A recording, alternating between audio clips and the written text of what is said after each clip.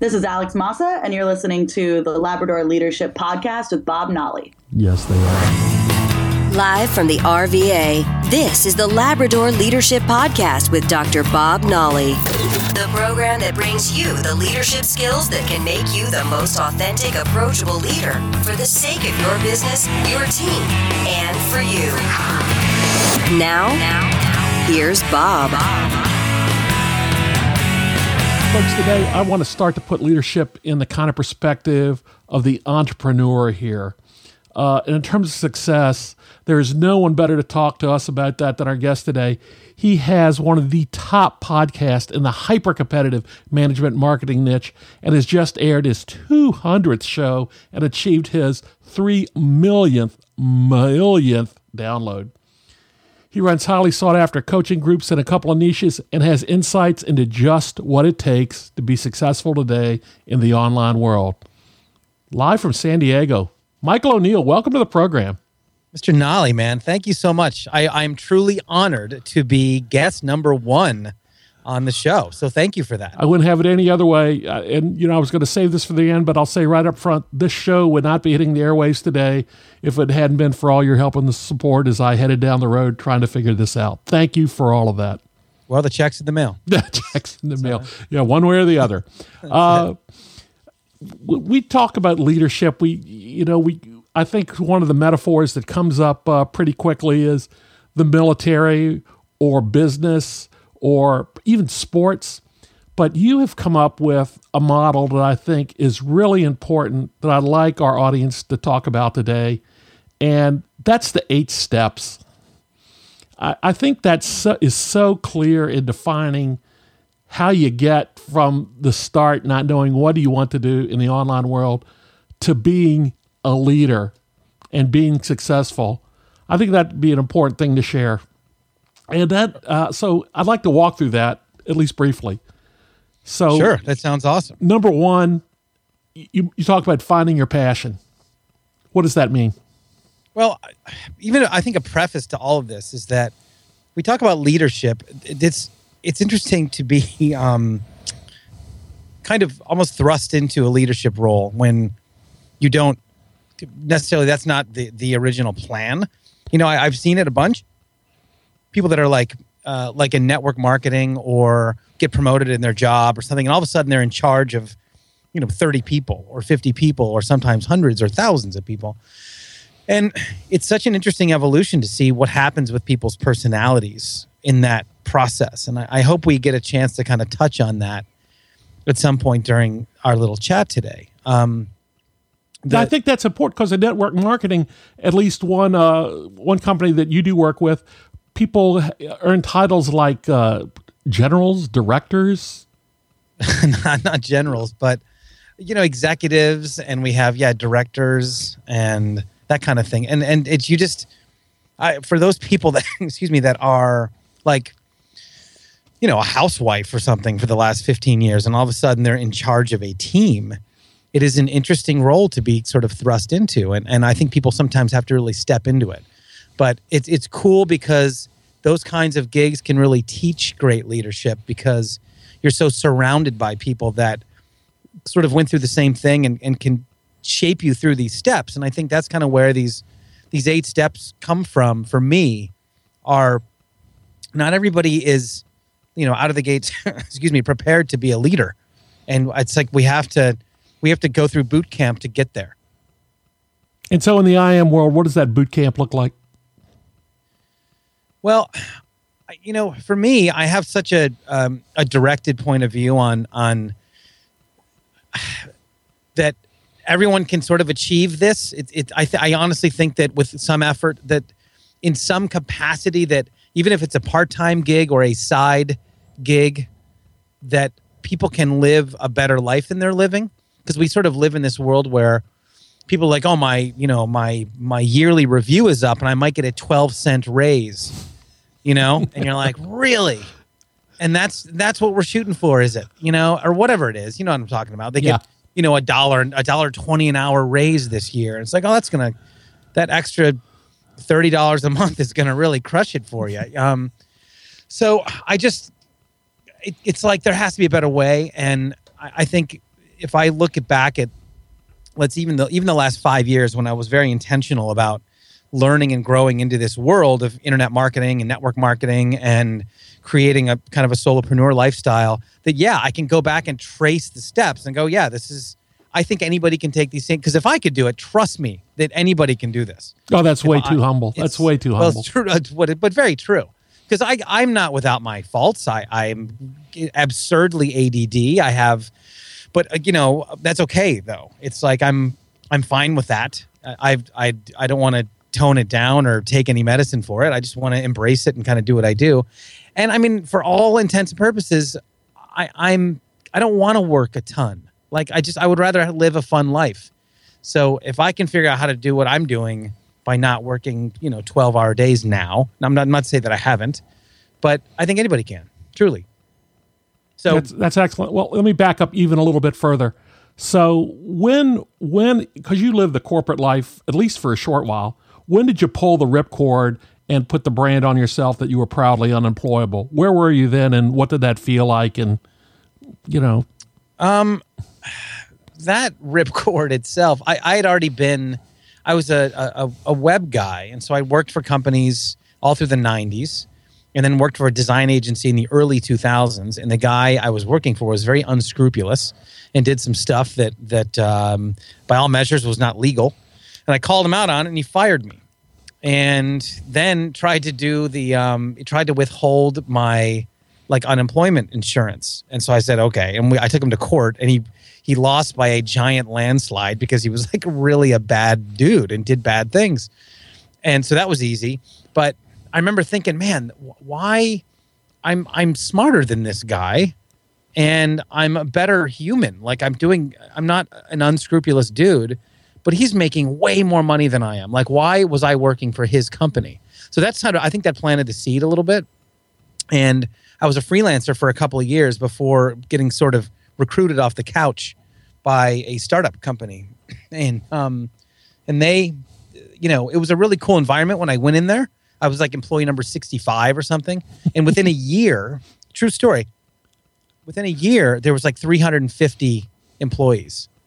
And it changed from being this really cool environment, like a hip startup, to very corporate. And somewhere in that time, I became unemployable.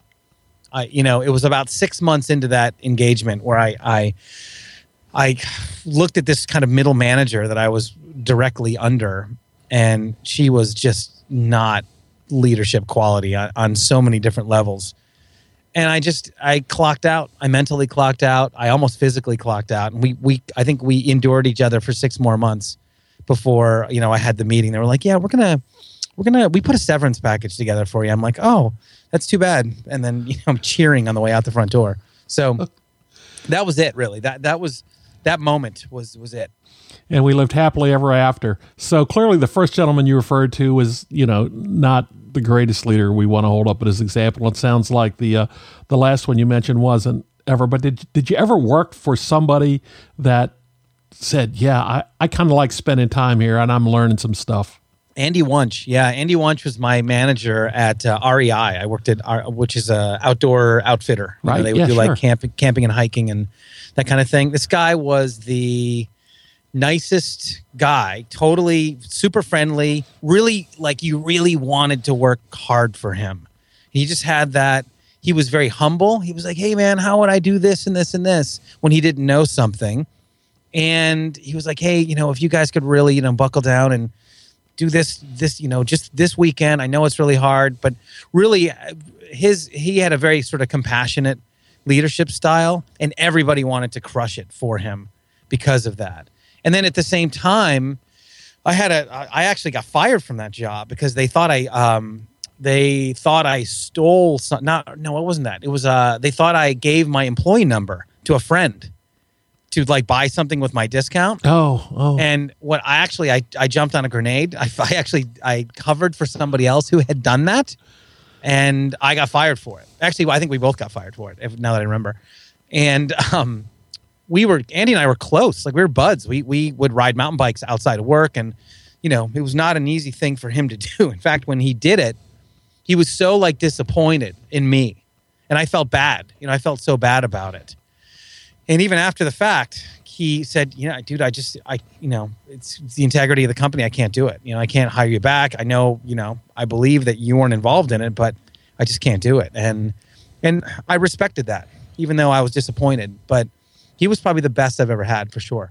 So as you have moved forward, whether you were in Philly or Denver or in San Diego at that point, and moving forward and building what Solopreneur Hour is and your entire career is today, have you ever found yourself kind of looking backwards at Andy and taking some of the things that were the best from him and kind of using them for your own?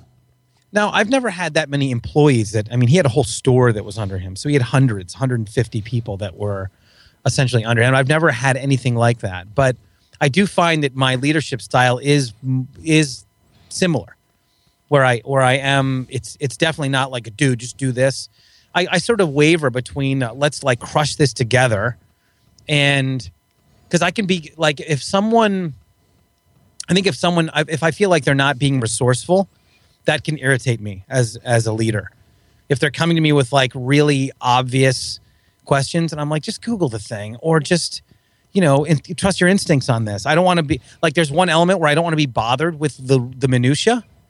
And I hope, sometimes I haven't been able to surround myself by the right people that won't just sort of take initiative and get stuff done. But when I do, it's amazing. And I put that on myself, that I didn't bring the right person on. Like right now I have a dude that's doing some web stuff for me. Awesome. Just, can you make this happen? And he just makes it happen. And that's like that's who I am. That's who I am as an employee. And as I think as a leader. And I always think, man, if I can figure this out, why can't you? And I realize that other people aren't wired the same way, but that's not the person I should be surrounding myself with. So I think that as a leader, you got to make sure you're surrounding yourself with the right people. That's a great point. Michael O'Neill from the Solopreneur Hour with us today. I want to run back to the 8 steps really quickly. Number 1, find your passion. And I guess, in leadership speak, that kind of equates to creating a vision. Yeah, and first of all, it doesn't sound like this is episode 1, Bob. You're like a seasoned pro. I think that piece of it, at least in my case, I was doing some things. I had been in the web world, the design world, the branding world for many years, which I loved. And then at some point, I didn't love one big part of it, which was working with clients. And it's like, all right, well, that's hard. That's hard to make a career of doing this for people when you don't really want to work with people that much in that capacity. And not because I don't think there are great clients to work with, but even the people that I know that are still amazing at this stuff, way better than I ever was, have such struggles with that side of it. And it's like, in a perfect world, someone would hand us money and then go away for 8 weeks and let us just do what we do. But that's not how it works, because at least in the design world, nobody's a designer until they hire a designer. Then everybody's a designer. And that's very difficult to work within those parameters. Yeah. And it's almost unique to that industry. It's like it's like if you hired someone to do a jingle for you, then all of a sudden you're like, I'm a songwriter and I'm going to show you how to write your songs. And it's like, man, what part did you hire me for? So for me, the passion part I didn't discover until after all that. I was sort of on this journey. I went to a network marketing company. Within that company, I did well because I was good at social media. And so good, in fact, that the company said, hey, would you be willing to train people to do that, to build their business with social media? So we did this like 17-city tour where I was on stage or in private workshops teaching people. And I'd always loved to teach my friends how to snowboard. I taught women's mountain bike clinics for a while in Colorado. And I loved the teaching part. Like, it was really something I enjoyed, but I never thought, well, I want to be a teacher, right? And I didn't know the other avenues available to me to sort of transmit information. I knew I didn't want to go be a snowboard instructor or a mountain bike coach because, there's no money in that.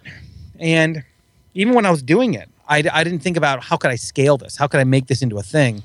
And it wasn't until I met someone and I was speaking on stage a lot that I was like, wow, I could really do this part. I love this kind of stage time. It's my inner show off comes out a little bit, but I'm also good at articulating and helping people learn things. And I think there would be something there. And that was before, podcasting was kind of a glimmer in my eye, Sure. And, go ahead. Sorry, I have to take cough breaks every couple seconds. It's like this. It's a little joke where the universe decided that because I was going to be on a microphone a lot, that it would just make me cough all the time, and I can't. After a billion doctor visits, can't figure out why we're still coughing. So, well, anyway. If you're ever here in the South, the universal antidote for that cough is bourbon and honey.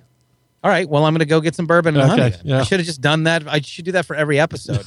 Then I would have the alcoholicpreneur. The show would be different. It would be decidedly explicit content. I'm sure would be the first thing that would happen. Anyway, so I found this. My brain was not on the marquee yet. My brain was still in this very supporting role because I was a drummer and I'd spent all this time, around sound equipment. I had microphones and things like that around. I had seen somebody else, because of my mentality, being a drummer, which is of a supporting cast member. It's not like you're not in the spotlight. You're kind of hiding behind metal and wood. Whoa, wait. That's not the way I ever saw that. I always thought the drummer was driving the bus. That's the secret. Here's the deal. The drummer is the most important person in the band. But in terms of where we are on stage, we're buried in the back. We're behind we're sort of hiding in the corner. But you can get a great band with a bad drummer and they sound like a terrible band. Right. And then vice versa. You can have an okay band. There's a lot of okay bands with great drummers that sound amazing. So it's like, and then we also secretly know that we could, at any given, we have our hand on the button at all times. So we can take the ship down at any time we want to, which is there's a good ego power involved in that. Yeah, and of course, all the times girls. I've seen Springsteen, I spend more time watching Max Weinberg than I do just about anybody else. Sure, and the smart girls know to date the drummers. That's really the important part. So, anyway, so the point is that no matter what you want to do, like if I'm the drummer for Sarah Bareilles or John Mayer or something, I'm not the star on that stage, so I have to be. Even though I know technically I'm in the driver's seat, and they know it as well. Don't think they don't know that I'm not. I can't just be like doing drum solos every song, right? So I have to be in this supporting role. So that's where my brain is, and I recommended to a guy that I'd seen speak on stage that he should do a podcast, and he said, "What's a podcast?" And I was like, "Well, it's like a radio show, and you download it on your phone." And so we did it. It was very successful. And when he was out of town one day, I had to fill in and do a show. And it was like all of this other training, all the music stuff, being in front of a microphone, all the schooling I did on stage, all the listening I had done to like Howard Stern and all these like really great interviewers throughout my life, all of a sudden culminated in this 45-minute episode. And I was like, that was cool. Like I was good at that. And it felt right to me. That felt like something I should be doing. And that really planted the seed. And, if I didn't love it so much, I wouldn't have done 9 hours of editing on episode 200 or gotten up, really early to do a show one day or stayed up really late to do a show. I had to love it. And I do. So I think that if you find your actual passion, the thing that you really love to do, that hopefully you can make money doing, then it's enough driving force to keep you going when things, really when the ass hits the fan and you really have to step in and do a lot more work than you normally do. Because if you don't have that passion for it, there's no way you're going to step in and do it.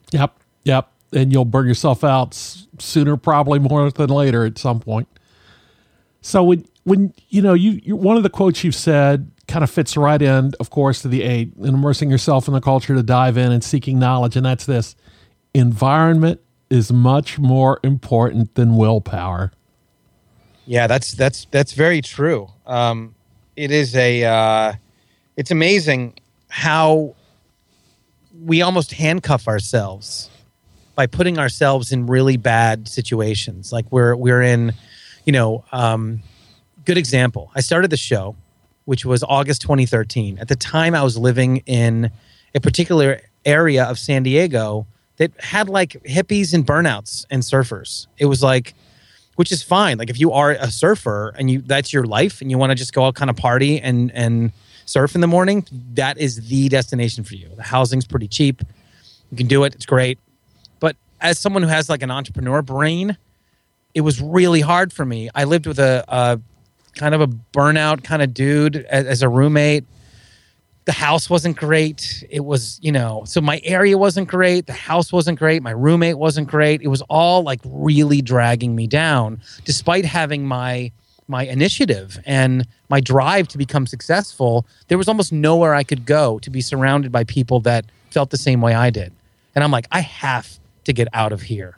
And it was almost like the minute I left, things went on a massive upswing for me. And I'm not even kidding. It was like, the minute I got out of that environment and got to a place where I actually ended up kind of up-leveling and getting a place more expensive than I'd never paid before, but in exactly the right town, right where I wanted to live, in a great place, in a great location within the place, living by myself, and all of a sudden, everything starts rolling in my direction. And that's because I was a product of my environment. And I think if people are still stuck either in bad relationships or bad locations, whether you live somewhere that you don't like, there's no real excuse for it. Because, I talk about having location freedom, and I think that ties into the environment that you're in. And it could be a bad relationship. It could be a bad friendship. We talk about the 5 people, the whole Jim Rohn quote, 5 people that you surround yourself with. You're the product of all of them. So, surround yourself with great, amazing people. And by the way, you are one of the 5. That internal monologue you have to yourself is one of those 5 people that you're surrounding yourself with. And that was a huge breakthrough for me to hear that from someone and go, wait a second. Think about how many people every day go through this process of, oh, you're not good enough. There's no way you can do what these people do. You've got to do this for blah, blah, blah. You put 90 people before you. And that's not, you go person to the millionaire, how they run their life, and they have a really great internal dialogue. They're positive. They're positive people. So they surround themselves with positivity in a great work environment, in a great relationship environment. I always tell people that if you have the time freedom and you can go work from anywhere you want, don't just stay at home. Don't do that. Go out and, go to a coffee shop. But by the way, don't do it at a coffee shop that's in the crappy part of town.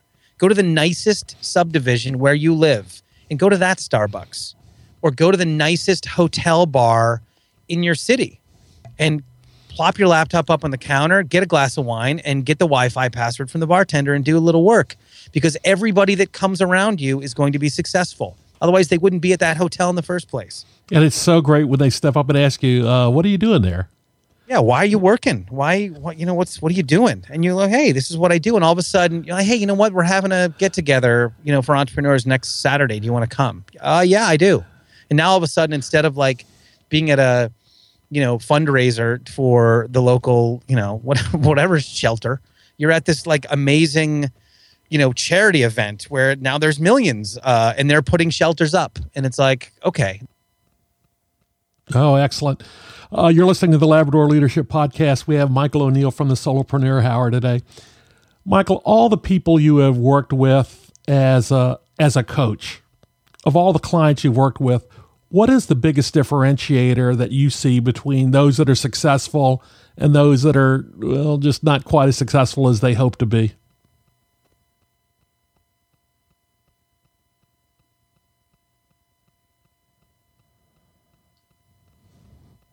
I lost you? Yeah, there we are. Hey, bud. Okay, we're back. Okay, good. So what is the biggest differentiator that you see between your clients that are really successful and those that are not quite as successful as they want to be?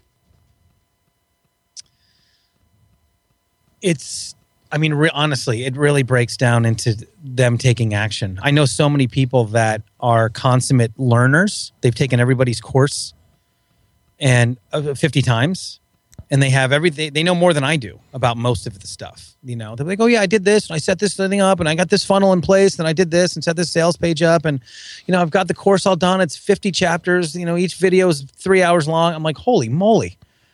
Okay. What's the issue? Like, what's the problem? So I think that it's the failure to launch situation that happens. And, that's difficult.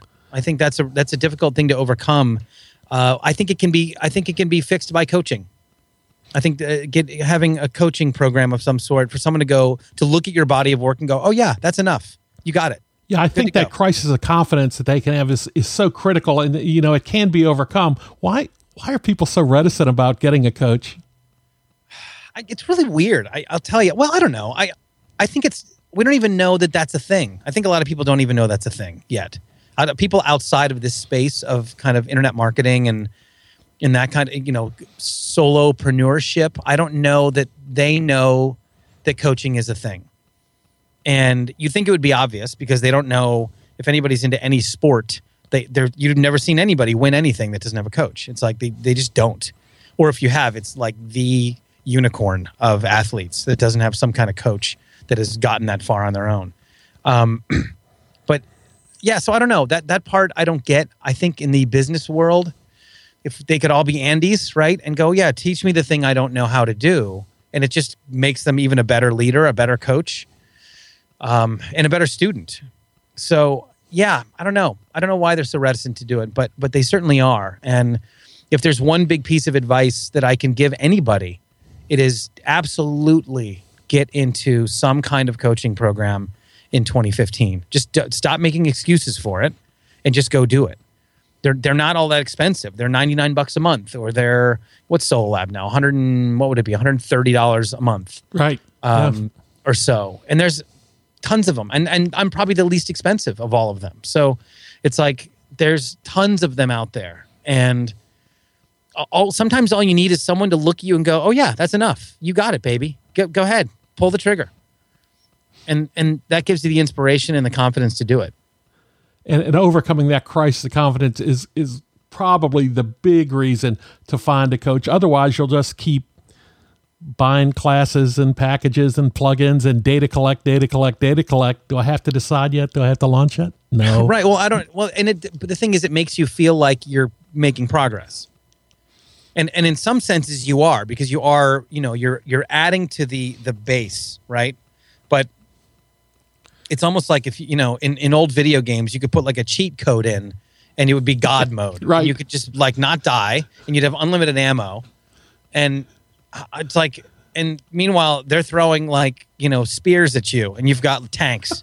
And it's like, yeah, you got it. You've got enough. And I have a good friend of mine that is like that. He has been, you know, working on The Dream for 8 or 9 years. And it's going okay. He's manifesting it in a different way, but man, he was so poised for success 7-8 years ago. Like he could have launched and it would have taken his life and his career on a completely different and very successful path. You just never know. You never know. You just never know. Pull the trigger. 2015 will be your year. Just a couple more things I want to ask you really quickly here. What's on your iPod right now? My iPod is mostly, well, let's see. Almost all the music I have has a good drummer, obviously. And most of my life is streaming Pandora, comedy, different comedy stations on Pandora, or some kind of electronica, like ambient, no lyrics type music from Songza. So that's what, by the way, you should probably update to like what's on your iPhone, because I don't think people even use iPods anymore. And then for my own music, it is very like, what have I listened to on my own? I'm trying to think. Most recently, I listened to Dave Weckl, who's came from sort of being a jazz drummer and has the Dave Weckl Band, which is sort of electric jazz music. I love that song. You've turned me on to that. That's very useful for getting stuff done. Yeah. And otherwise, it's like filthy funk is what I listen to on my my iPod. What like bands like Lettuce, you know, or Lettuce or Tower of Power, or who else am I listening to? John McLaughlin, Tom Scott, Dave Weckl. When I was in school, I was the guy that was charged with booking the bands into the fraternity house all the time. Oh, nice. And you remember the movie Animal House? Just plug me in there. Of course. Not really. Yeah. I never got Otis Day in the Nights. But I did always book a band every semester in there that just, turned me on to bands that I never heard of, like the Meters. Oh man, the Meters. I mean, there you go. And if I hadn't heard that, I'd never heard of them. I would have never. And actually, Little Feat. I'd have never heard of Little Feat. Oh yeah, sure. So, but yeah, Zigaboo on Zigaboo from the Meters is just a filth bomb drummer. Oh, it's awesome. He's great. He's got some nasty funk happening up in that. All good stuff. New Orleans style. It's good stuff. All right, so you'll have to come back. You'll have to come back later in the live show and talk to us about comedy, because I didn't get to that. Is this it? And we only do half an hour, man. Oh, let's talk about comedy. Come on, Bob. Let's break format. Episode 1. Okay. All right. Here we go.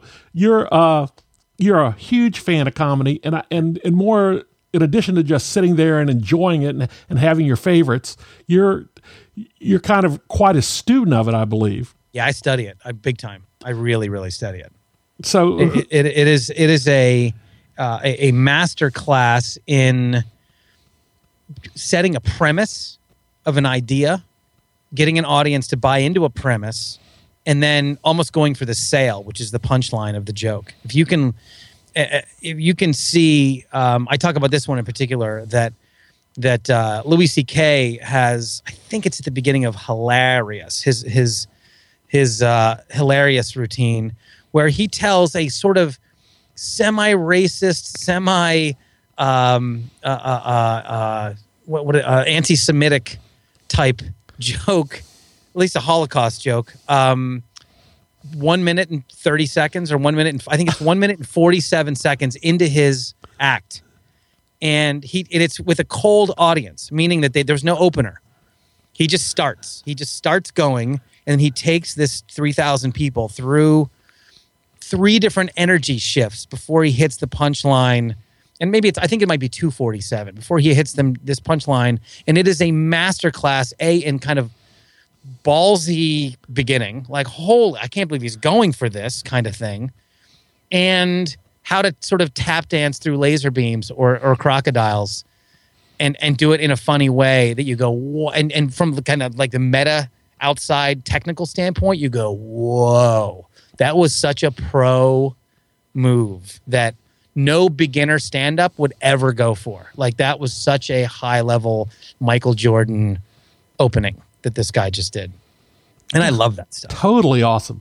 Yeah, I love it. It's phenomenal. And you look at some of these guys like Anthony Jeselnik, who has, if you guys Google Anthony Jeselnik and just YouTube him a couple times, his comedy is so off the rails, not like wacky, but in this, like, he leads you down this path, and his whole thing is leading you down a little story, then dropping the most fierce bomb on you as the punchline.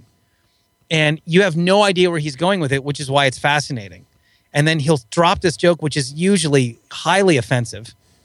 And you go, wow, I didn't see that coming. He just blindsides you every time, and it's brilliant. But I was thinking of him as an opener, like coming up, and I go, how would you have the balls to do that? Because no one it's one thing if people go to see you as a comedian.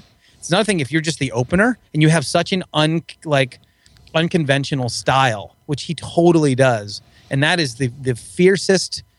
It's one thing to stand in front of an audience, and another thing to try to make them laugh. But it's some of the scariest, ballsiest comedy I've ever seen from this guy. I'll link both of them up in the show notes. Everybody take a break and go check them out for sure. So has comedy changed since the late 20th century heyday of like Carlin and Robin Williams? Well, you picked 2 that were very ahead of their time. Yes. I mean, there used to be applause breaks, in comedy. Yeah. They used to be, they would sort of stop, and I don't know that those exist as much. They kind of go right through there. I think that sort of hacky comedy is still very sort of 80s based. and early 90s. I think some of the really smarter stuff that kind of like David Cross was one of the guys that started that trend of being like, and Dennis Miller, when he was doing a lot of stand-up, was sort of out there. Oh, yeah. But very, very smart. Jay Leno used to be a lights out stand-up. The first comics I started hearing, were on this, of course, going to date myself, which is no secret, on the Ed Sullivan Show. Oh, those guys that were in there in the evening. I'm thinking of somebody like Jackie Vernon. He had a little cricket, a little clicker in his hand, and his whole shtick was he was showing you a slideshow, walk you through the slideshow of his vacation, and just the timing and the deadpan, almost like a Stephen Wright kind of thing. Yes. And my parents were just appalled that I would go, I want to be like him. Yeah, and Stephen Wright is that Anthony Jeselnik is very Stephen Wright-esque with maybe a filthier back end to his jokes, but really cool, like a really cool idea. But yeah, so I think it's, again, if we're bringing it back to leadership, those people have to command audiences of hundreds and thousands of people, and to pull yourself away and examine how they do that. And if you consider that whatever the concept is you're trying to describe to your team, if that's your premise, and that's every comedian has a premise. When you hear someone like Chris Rock, his premise is very obvious. Women can't go down in lifestyle. They can't. They can't go down in lifestyle. Like that's and he has to keep repeating that. And then he hits you with 7 jokes that are related to that premise. So that's how he sort of nails it, right?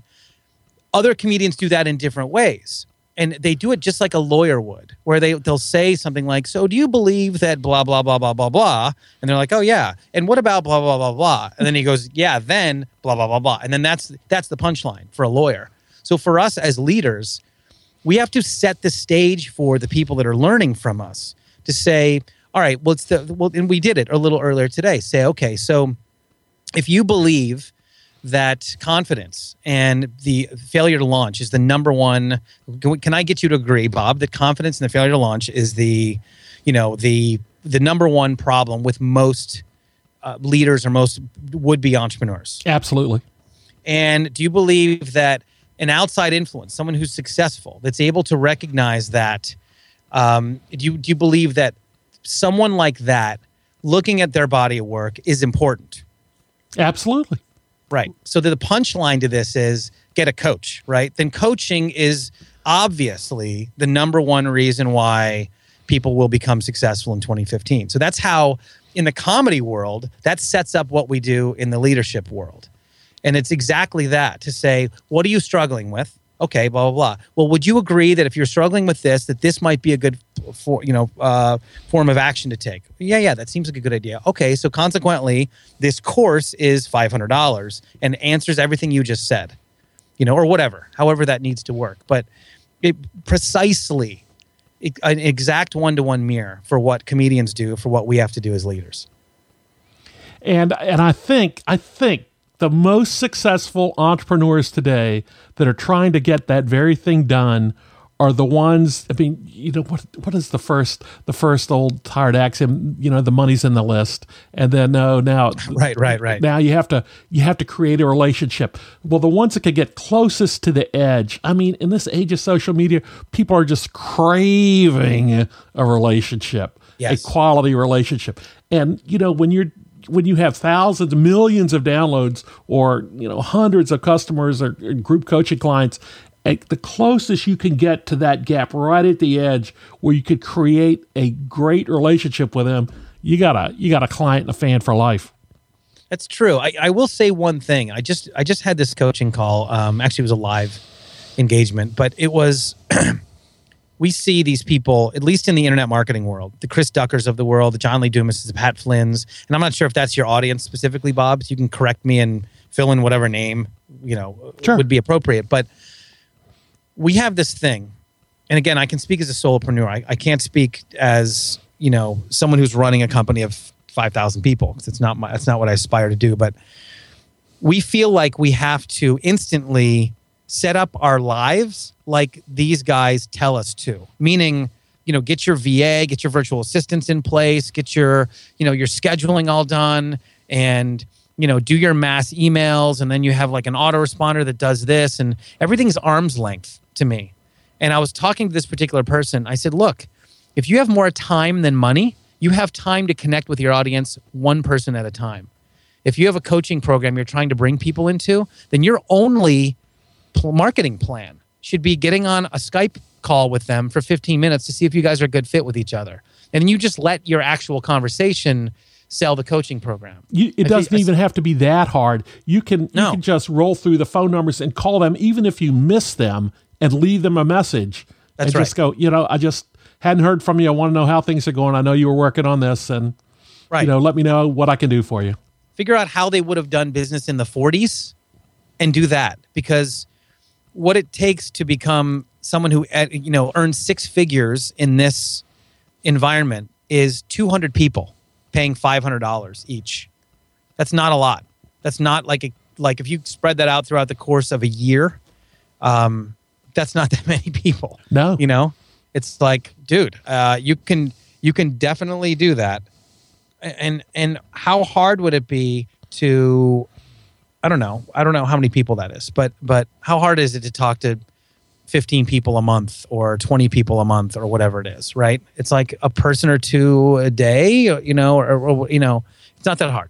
So point is, we don't have to overcomplicate it. We can still do business like they did in the 40s, but it can have a modern spin. Once you get too busy, because you have too many people that are calling you, and there's, you don't have enough time because you're coaching so many people, then yeah, I guess you can start automating things, but you don't have to hurry that up.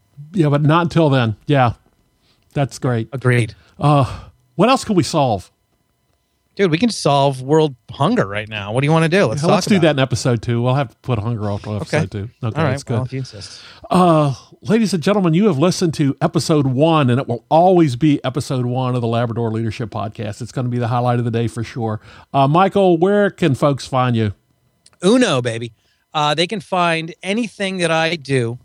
I was going to try to be cheeky, but I'm not going to. You can go to Solo Hour, solohour.com, or at Solo Hour on Twitter if you guys want a high five. At Solo Hour on Twitter, at solopreneur.com. Michael, thank you very much. We wouldn't be here without you. Come back anytime. I will. I'm going to be here for episode 3, 4, and 5. Every Thursday, folks. Thanks, Have a Bob. great weekend, sir. Happy holidays. Thanks for listening to the Labrador Leadership Podcast. For the sake of all the special people in your life that deserve you to be the best leader you can be. Connect with us on our website at LabradorLeadership.com, on Facebook at Labrador Leadership, and on Twitter at Lab Leadership. Now, here's a final thought from Bob. Okay, folks, you can check out our show notes at LabradorLeadership.com/1. And Michael O'Neill, thank you very much for joining us here on episode 1. It was a great one. Next time, Alex is back and we talk about setting goals.